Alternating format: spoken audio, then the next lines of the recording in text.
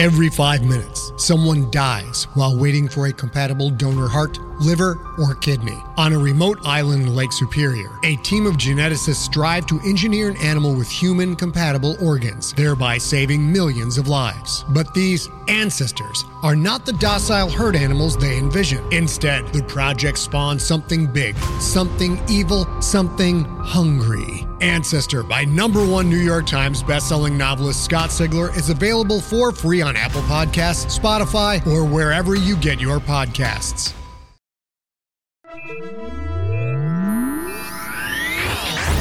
Lightspeed.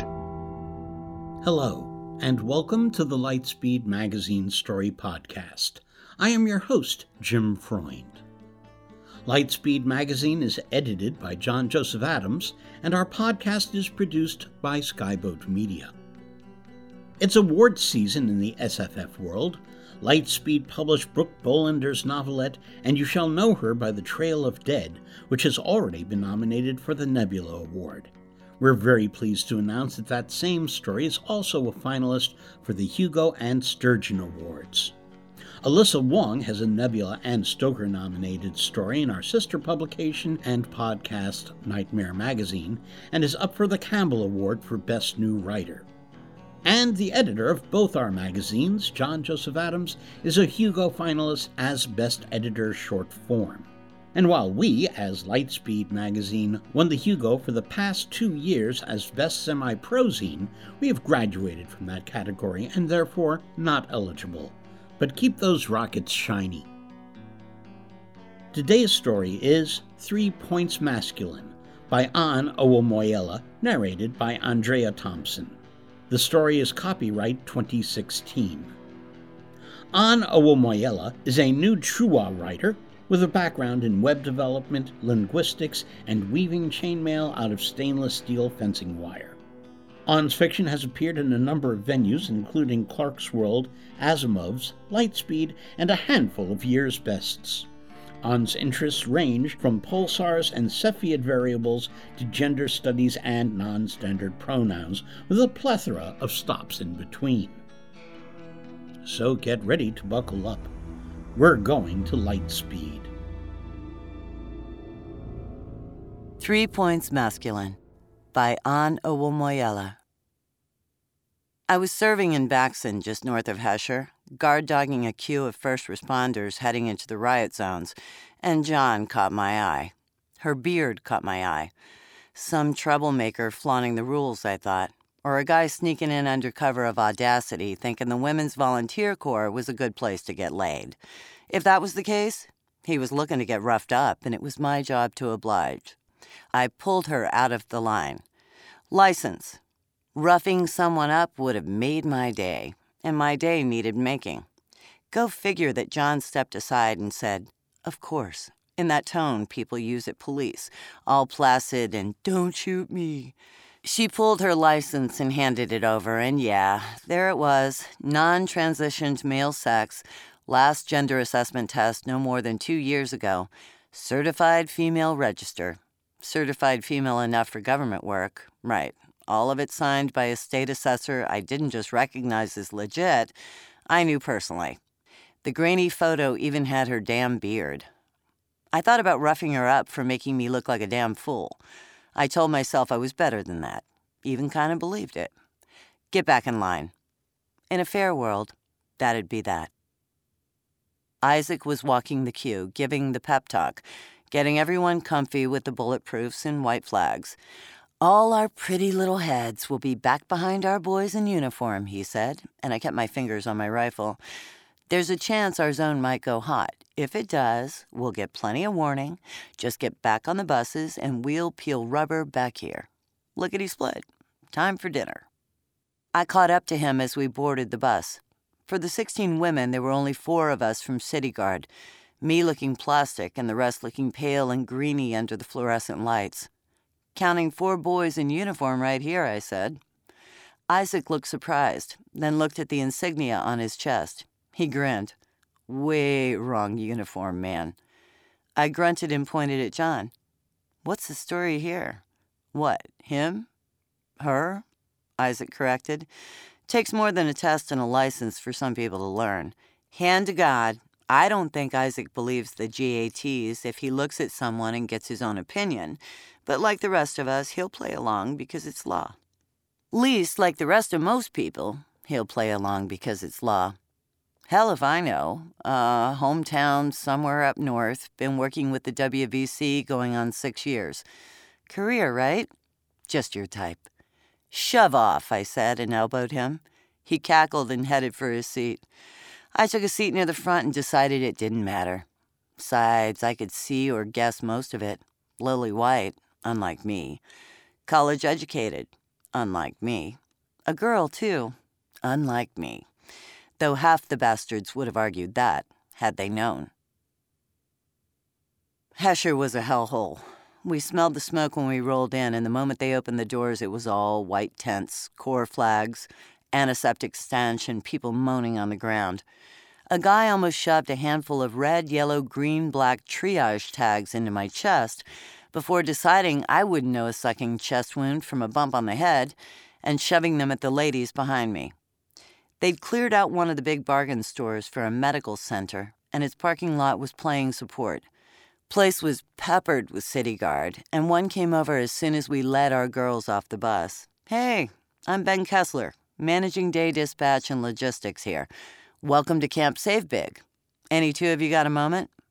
I got one, I said, and Isaac came up behind me.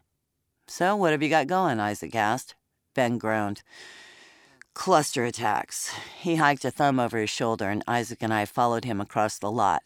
We go 3 weeks without anyone blowing anything up, and now we've had 4 bombings yesterday and today.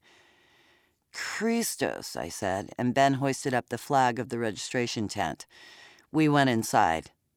Ben went over to the SatFax and tapped his finger on a pile of papers. I went up and said, "What's up?" "Your gal signed a pretty permissive contract," Ben said. "Area of greatest need, discretionary redeployment, you know." "So where's our area of greatest need?" Isaac asked. Ben pistoled a finger at him. "Here. Go figure. But if it's not too much trouble, we need someone to back up the folks at the hospital. Triage and first response. They got slammed." Isaac looked at me. "Hell, if that's it, we can walk our girls over." "Be a dear," Ben said, and pressed his hands together. I crossed my arms over my chest, habit-like. Isaac whacked me on the shoulder. "We're your angels. Come on, we'll pull our teams." Isaac turned and walked back to the buses, and Ben held out a map for me. "You'll need this. A bunch of main roads are impassable." I took the map and looked over the scrawled edits. "You're going to make me regret wearing the injury prev helmet instead of the smart display, aren't you?" "Oh, there's a lot of regret here in Hesher," Ben said. "If that's all you got, you're coming out ahead." John was in Isaac's group. She didn't look at me when we rounded our 8 up, and I mostly ignored her. We just got in line and marched into the evacuation zone. I did notice she didn't walk like a girl learned to, didn't hold herself like a girl learned to.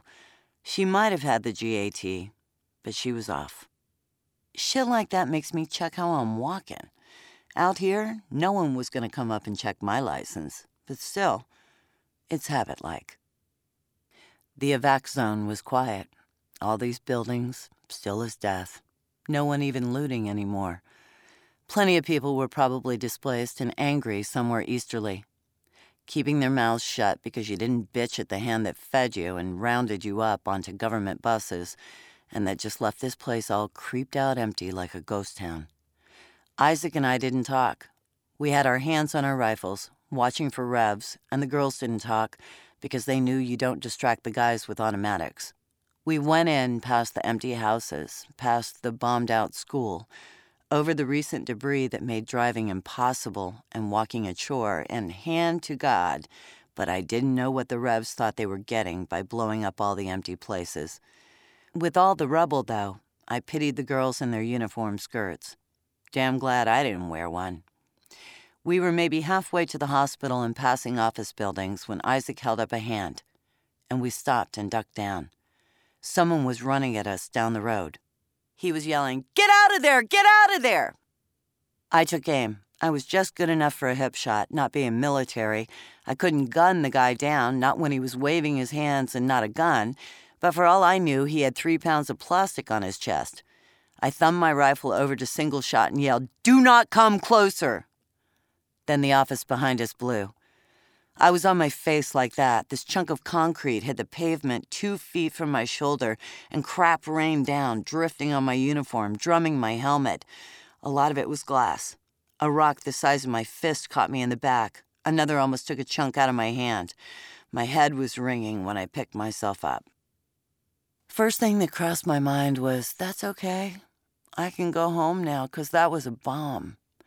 10 seconds later, that didn't make sense to me, and it still doesn't. It's just what I thought.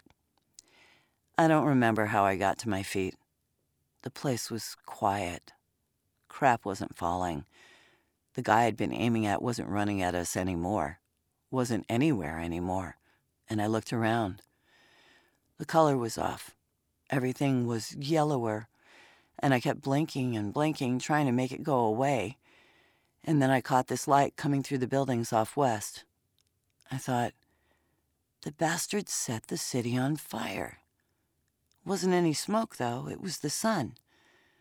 Then I thought, shit. I'd thought no time had passed. No, I'd been down for half an hour and my helmet fit odd. Pressure and suction like I had a head injury. And the automated aid kicked on. And where the hell were my girls? 10 minutes later, I worked out that my helmet radio gave up the ghost and wasn't coming home for Christ's Mass. The tips of my fingers were numb, and I couldn't pull the helmet for fear that I'd open up a wound, so poking at the buttons was the best I could do to fix it. My maps were safe, and I should have headed back to drum up a search, but I had a chip on my shoulder for the guy who blew me up, and I wasn't trotting home with my tail between my legs. Mama always said pride would get me killed. So I went deeper into the evac zone. Sure enough, before long I started seeing people, and I had to crouch down and sneak behind dumpsters and burn out cars and roadblocks. I could hear them yelling to each other, pick out the ones walking with rifles, and damn, some of those rifles were better than mine. I found the supermarket easy.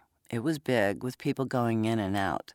The entire street in front was busy with revs, 6 or 8 at a shot, walking around on important rev business. Someone came out with a big bag of something, and they gathered up and walked away. That was an opening if I ever saw one. The supermarket was big, the kind with doors at both ends and checkout lanes lined up all across the front. Big and stocked enough to be Rev HQ. That made walking into it a stupid idea, and of course, that's what I did anyway. I snuck around, trying to avoid the automatic doors until I remembered there was no power to this neighborhood. The doors couldn't give me away. I picked one, poked it to see it didn't creak, and pushed it open. And that's when I decided, gloves off, shoot to kill, 'cause that's when I saw Isaac, slumped against a checkout stand, helmet off and eyes staring open, with an ugly, dark gunshot blown out half his head. I don't know why I didn't throw up then. I guess it didn't feel real.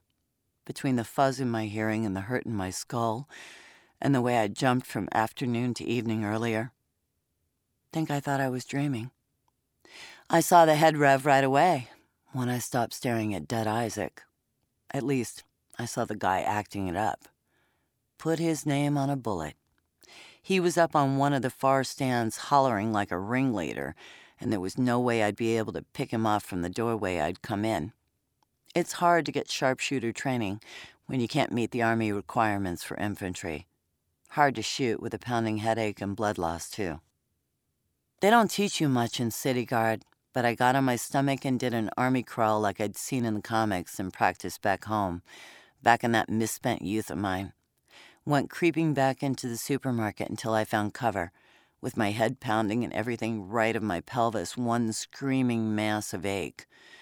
The guy was up on the register counter, pacing back and forth, waving his gun around like that was the only way he could make a point. A state which controls right and wrong, which legislates right and wrong, a state which tells us what we can and can't do, can and can't be, can and can't think, is a state that has legislated our humanity, he said. Something like that. I got the gist. Usual Rev talk. Blah, blah this, blah, blah, overthrow the government, 'cause the guys with the guns and the anger will for sure be the better choice. I crept past the shelves of cereal and the display of spoiled pears and came nearer. Look at this guy. I was close enough that I could see him reach down and grab John by the collar. He hauled John up. This guy is a mockery of a man, he yelled, shaking her like a rattle. If he decided one day to put on this dress, he would be sent to jail. It's only when the state tells him to that he can. There is no difference. The state has fabricated right and wrong. I lined up my shot. And the first shot went so wild I was lucky it didn't take out the front door. The guy spun around and almost lost his footing, but he stayed up enough to swing his pistol and take a shot that came a lot closer to target than mine had. I ducked behind a display of corn crunch that wouldn't stop a ping-pong ball, but instinct said go for cover, and I did. I flipped my rifle onto automatic, 'cause it's hard to miss on automatic, and thank God the girls knew enough to get down. You know, blood splattered, girls gasped, one of them screamed before another clapped a hand over her mouth, and I looked at John, white as a sheet and bloody. One of Isaac's girls, but I bet they all knew what happened to Isaac. They'd been looking shell-shocked before I took out that Rev. I pushed off up the floor and ran to them, then dropped and just barely caught myself in a crouch. God, my head hurt. Christos, I didn't feel right. John touched my shoulder and I shoved her away. The sensible one, the one who stopped the other girl from screaming, said, "We need to get away from the doors." I nodded. If no Revs outside had heard us exchanging bullets, that'd be one miracle. To keep any from coming back, we'd need another. Yeah, I said, come on, back through. My heart was pounding, made my ears hurt. It was so loud, and I could feel it in my stomach.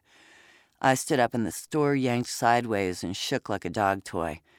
Then I was on the ground. I was on the ground, and I was back farther in the store. I was leaning against a pile of budget toilet paper. All I could hear was my own blood. The sensible one was crouched over me like a bad flashback to post-op. I looked around, trying to get my bearings, saw a scatter of broken glass from a freezer case, a crumpled wrapper from a snack cake, a bottle of blackstrap molasses with its top off. Nothing made any sense. The sensible woman was pushing a water bottle to my lips. Here, drink this if you can. I caught a glance at her name tag, Agatha, with the low service number that meant she'd signed up early. That seemed important. Signed up early. She was practically shoving the bottle up my nose, so I drank. The water was warm and sugary and made my headache 10 times worse, but Agatha held it through 2 good gulps. Listen, she said. I'm concerned that you're losing blood. Your helmet's gone red. I guess I was lucky to have the injury prev helmet instead of the HUD. We have to get out of here, but I don't think you're going to make a walk down Main Street, Agatha said. Not before anyone comes by. There was a fire escape from the 2nd floor down into the alley. I saw it when we were being brought in, John said. Of course, John said. I should have said. I'd seen the damn thing when I was sneaking past, watching for Revs hiding in the alleys. But I was messed up, and John and her damn beard were the ones taking charge. God, I wish Isaac was there. But that gunshot crossed my mind, and I wanted to spew. Isaac was dead. I was the guardsman left, and I was being babied by a bunch of girls. Then that's where we'll go, Agatha said. Come on, everyone back this way. Move it, all of you. John? John stepped up and got me under the arm to hold me up, and I yanked away, shoved her and stumbled right into the toilet paper. Real smooth. But I didn't want her hands on me. I can stand up, I said when they looked at me. My face was burning, but the rest of me was cold. Agatha looked at me, probably going to ask if I had a problem with the gender reassigned, but I just took my rifle, pushed myself up, and concentrated on keeping steady. Were it that easy? I can walk, I told her again, and turned around and started walking.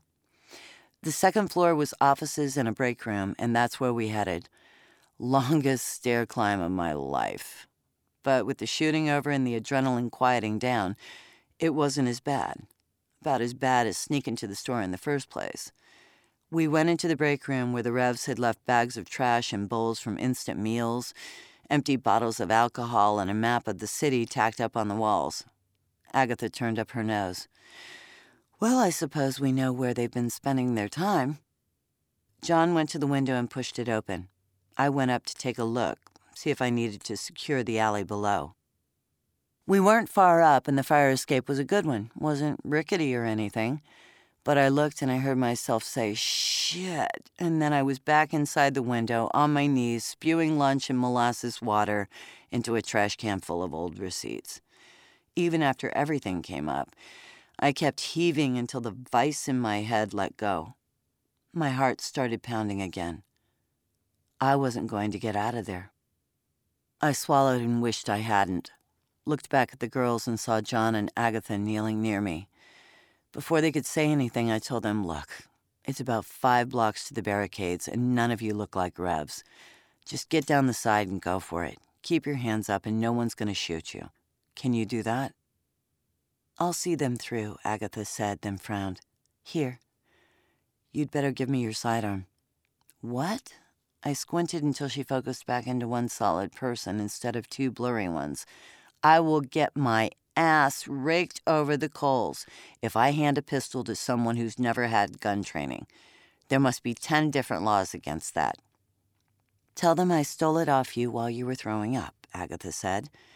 Or do you want us just to sing if a rioter comes by? I squinted at her. What? It's what you do for bears, John said. Fancy educated bastard. I groaned and put my head back. Fine. Take it. I was just going to close my eyes. And then I felt myself falling in the back of my head like all that darkness under my eyelids was some river with an undertow and I'd sink down through. Then I felt hot hands on my face and John pried open my eyes. There she was, staring me in the face and yammering on about a concussion and hypo something. I tried to wave her off like a horsefly. Then she said, we talked it over. I'm going to stay with you. No idea when they'd had time to talk it over. I laughed in John's face. Why? 'Cause you're the butch? Because Agatha has more important things to do, John said. And I thought, yeah, like my job. Let me up, I said. Agatha's going to get everyone back to base, John said. She's going to tell the rest of City Guard where we are, and they should be able to get someone in here to bring you out. What I should have done in the first place. I can make it, I said, in my own time, yeah? Agatha did just what she should have. Came over and crouched down and said, don't be an idiot. I'll break both your knees if you think you're going to crawl out, pass out, and make us carry you. I liked her. Kind of wish she would stay with me. Not just that John torqued me, but I had a feeling Agatha could take on the entire Rev mob with guts to spare. The girls filed out the window, and I heard their feet going down the metal stairs. John went and closed the door and turned all the lights off. Better for my head, at least. Then she came and sat by me. You don't like me much, she said. I rubbed a sleeve across my mouth. Does it matter? John sighed. I have been accused of not playing to the spirit of the GAT. Were it that fucking simple. Give me your hand, John said. I squinted. Why? Medical reasons. I squinted a bit more and gave her my hand. She took it and squeezed my thumbnail. Then she took my pulse. Well, you haven't lost much more blood, she said, and let go of me. Capillary refill's no worse than it was, and heart rate is good, considering. She shook her head. You really shouldn't have come after us. I tried to think of something sharp to say. I was angry. Angrier than I had any right to be. Tried to blame my head. But thank you, John said. Given the way the Rev had been going after her, well, I know how these things go. Gender assessment gets people angry. Anger gets people nasty. That's why most of us keep our dirty little secrets under our belts and our vest. Why most of us don't go wearing a damn beard. That just got me feeling sick. "What is it with you?" I asked and looked at her. "Get a shave. Put on some makeup. Grow out your hair. You walk into a war zone and you come looking like that?" "Not my style," John said. I looked her up and down. "How the hell did you test female?" I asked. John sighed. "Is this the conversation we're going to have?" she asked, like she'd had this one before. Probably had. Probably every time someone had to talk to her. Make small talk. "So, John, what's up with your genitals?" "So, John, why you want to be a girl?" Didn't want to be a proper girl, though.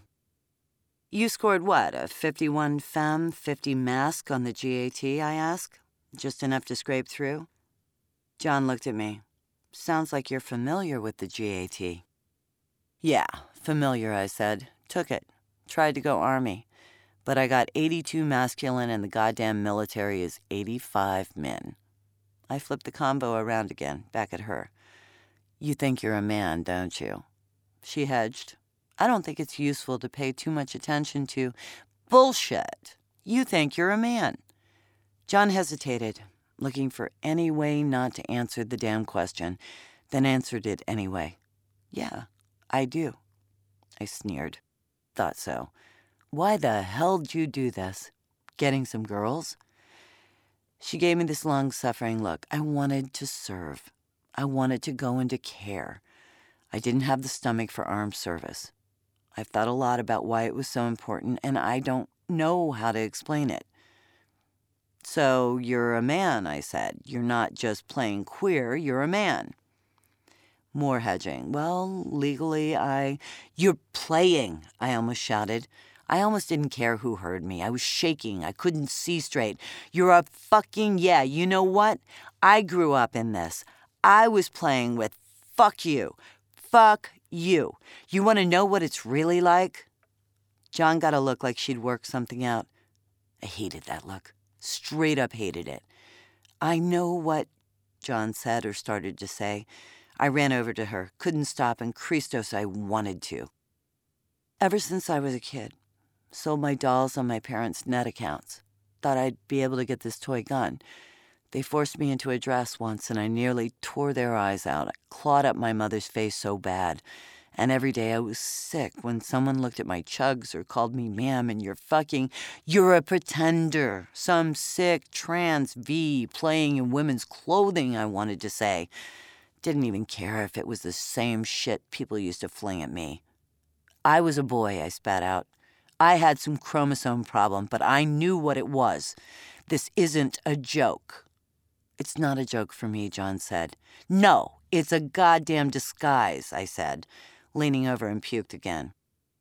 John put her hand on my back and I shoved her away. I didn't want to be touched.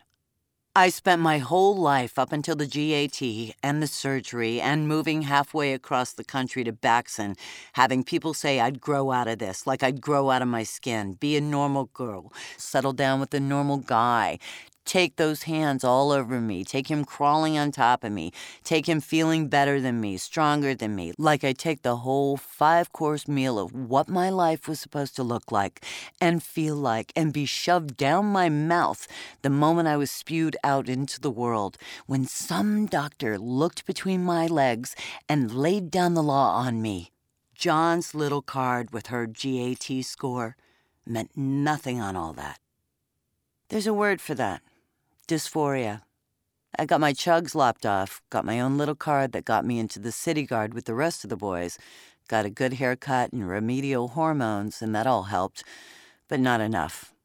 The damn Rev had a point. I got to be a guy because I took a test, and it said I got into enough fights, played enough sports, had enough right interests, and few enough wrong ones. I got to be a guy because some white-collared jackhole stamped and signed a form. I never would have got to be a guy just because I was a guy. John was quiet when I was done spewing. Then she said, "The only way I could have gotten this job was by acting every day like I was something I wasn't. The only way I got this job was by arguing my whole life I was who I was." "Do you think it makes sense?" John asked. "Yeah. Funny thing is, no one ever asked me." John was quiet. Then she said, I hate it. I looked at her, didn't know what she meant. You can feel it, John said, how they look at you. I grimaced, yeah, I agreed. How it goes sliding over you, like they just look and it's not even, it's a look that says, I know what you are, John said, like they've figured you out.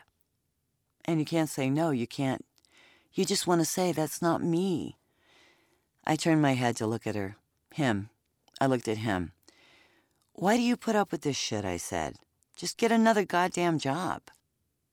He watched me with blank hazel eyes. Why didn't you just wear the goddamn dress? I twisted around and punched him. I split his lip on his teeth. If I hadn't been wearing gloves, I'd have split my knuckle on his teeth. He jerked back and spat blood and gave me the kind of look people give bad wiring. After a while, I said, sorry. John wiped a glob of blood off his lips. I had brothers, he said. I'll survive. I waved a hand. Sorry for the other stuff. Pulling you out of the queue. John was quiet for a moment. You were just doing your job. So was the guy who said I wasn't man enough to be in the Army. I ground my fingernails into my fist. This is shit what they make us do. Wasn't much to say after that. I closed my eyes and tried to keep the headache down. John got up and walked to the window, looked out at the alley and the street. Then I heard him take breath in. Someone's coming. I opened my eyes. That our boys? John was standing way too still, and his shoulders came up toward his ears. No, he said. Revs. I pulled myself up on the windowsill, and John grabbed my arm to keep me standing. I couldn't see. Headache made it hard, but John said, there. 3, coming for the front entrance. Where they'd find Isaac. They'd find that dead Rev. They'd look and wonder where their hostages got to, and they'd come up here to plan. I cussed and reached for the window, and John stopped my hand. Are you going to make it down? I didn't look out, figured that if I went with my eyes closed, I wouldn't lose it. We have a choice. You get sick on the stairs and they'll hear you, John said. We'll be easy marks in that alley. We can find somewhere to hide. Let the guard flush them out. I groaned. Where? Like the girls' bathroom? John shrugged. Good as anywhere. He got me under the arm and we went to the door, quiet as possible. We slipped through, just as quiet, and someone yelled, "Hey!" from the stairs. John hadn't seen the first bunch of Revs to come home. There was maybe a second where the Rev just saw John's dress, and most people leave medical types alone. Never know when one might save your bacon, even if you are on the wrong side. Then he saw me, though, and the one thing the Revs hated as much as appointed officials was city guard. He'd probably put together who'd shot his pal, too. Pride might get me killed, but twitchy kept me alive. I shot from the hip, literally. Didn't kill the guy, but came close, and the other Revs started shouting downstairs. I remember thinking something about high ground. I remember my helmet fitting too tight, watching myself like a live-action movie, like I was outside my head, stumbling down the stairs and crashing down under cover behind the pulp books. I shot one guy in the chest because I don't think he believed what was happening. Damn Revs talk big, but most are just city boys, low on the mask score, lower than me. And then it was on. By the time I hit the registers, I was skidding on adrenaline. Yeah, so I had stupid ideas about action and heroism like every kid who wanted to be in the Army. Thought I'd be a big hero, mowing down hostiles and never taking a hit, lighting up a cig with a big grin. Instead, I was sick to my stomach and my heart was pounding too fast.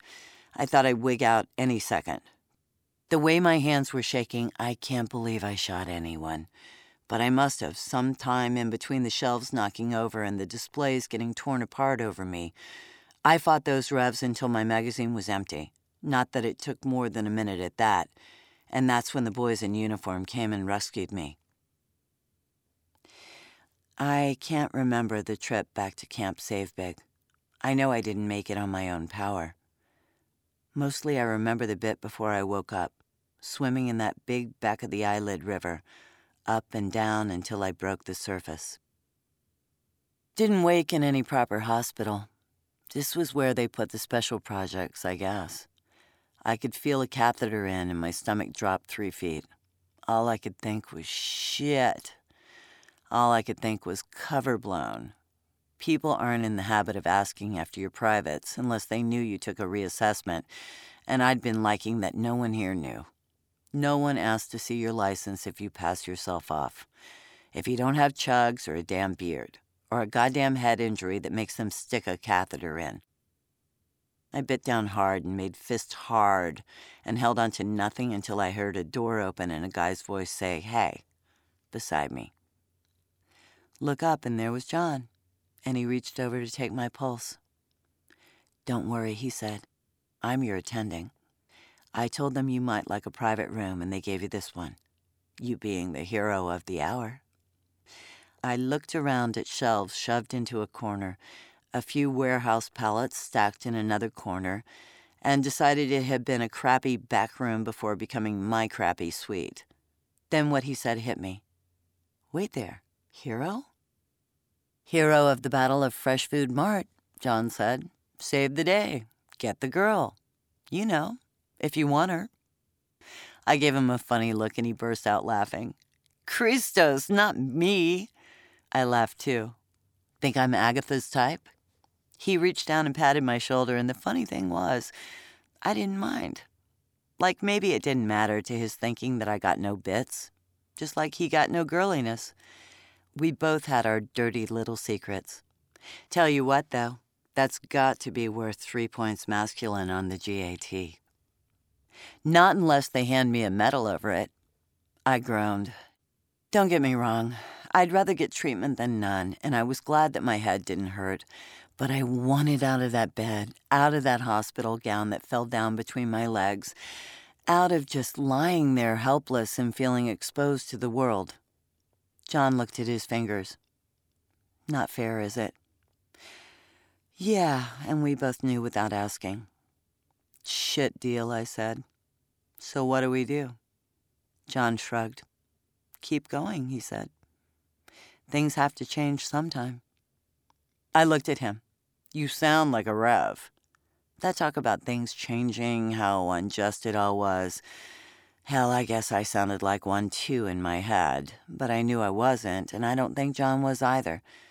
Just two guys in bad positions. Yeah, well, they're wrong about a lot, but they're not wrong about this. John shrugged and stood up. I've got patience. You're gonna be fine. Yeah, I said. Good luck on your rounds. He went, and I lay back and listened to the painkillers swirling in my veins. The door pulled open, and I didn't hear it shut. I looked. If I have any say in it, I'll get you that medal, John said. The door swung closed behind him.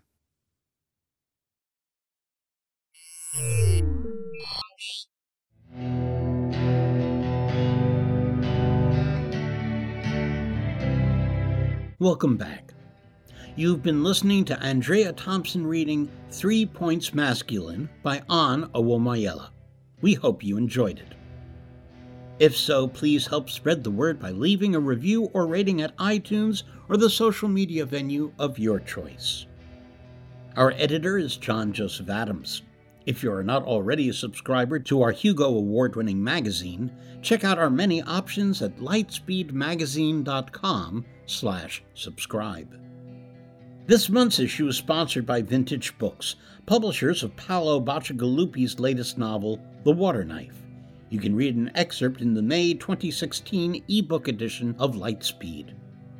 Skyboat Media, the most respected independent audio production team on the West Coast, produces the stories for this podcast.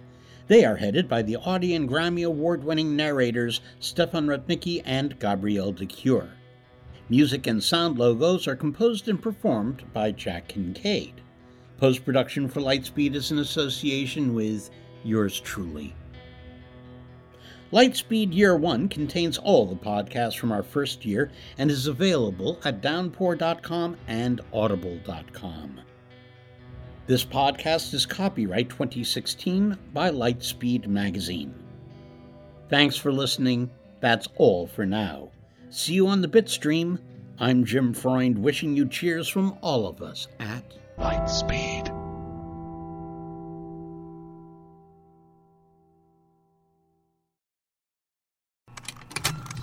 Contained herein are the heresies of Radolf Burntwine, erstwhile monk turned traveling medical investigator.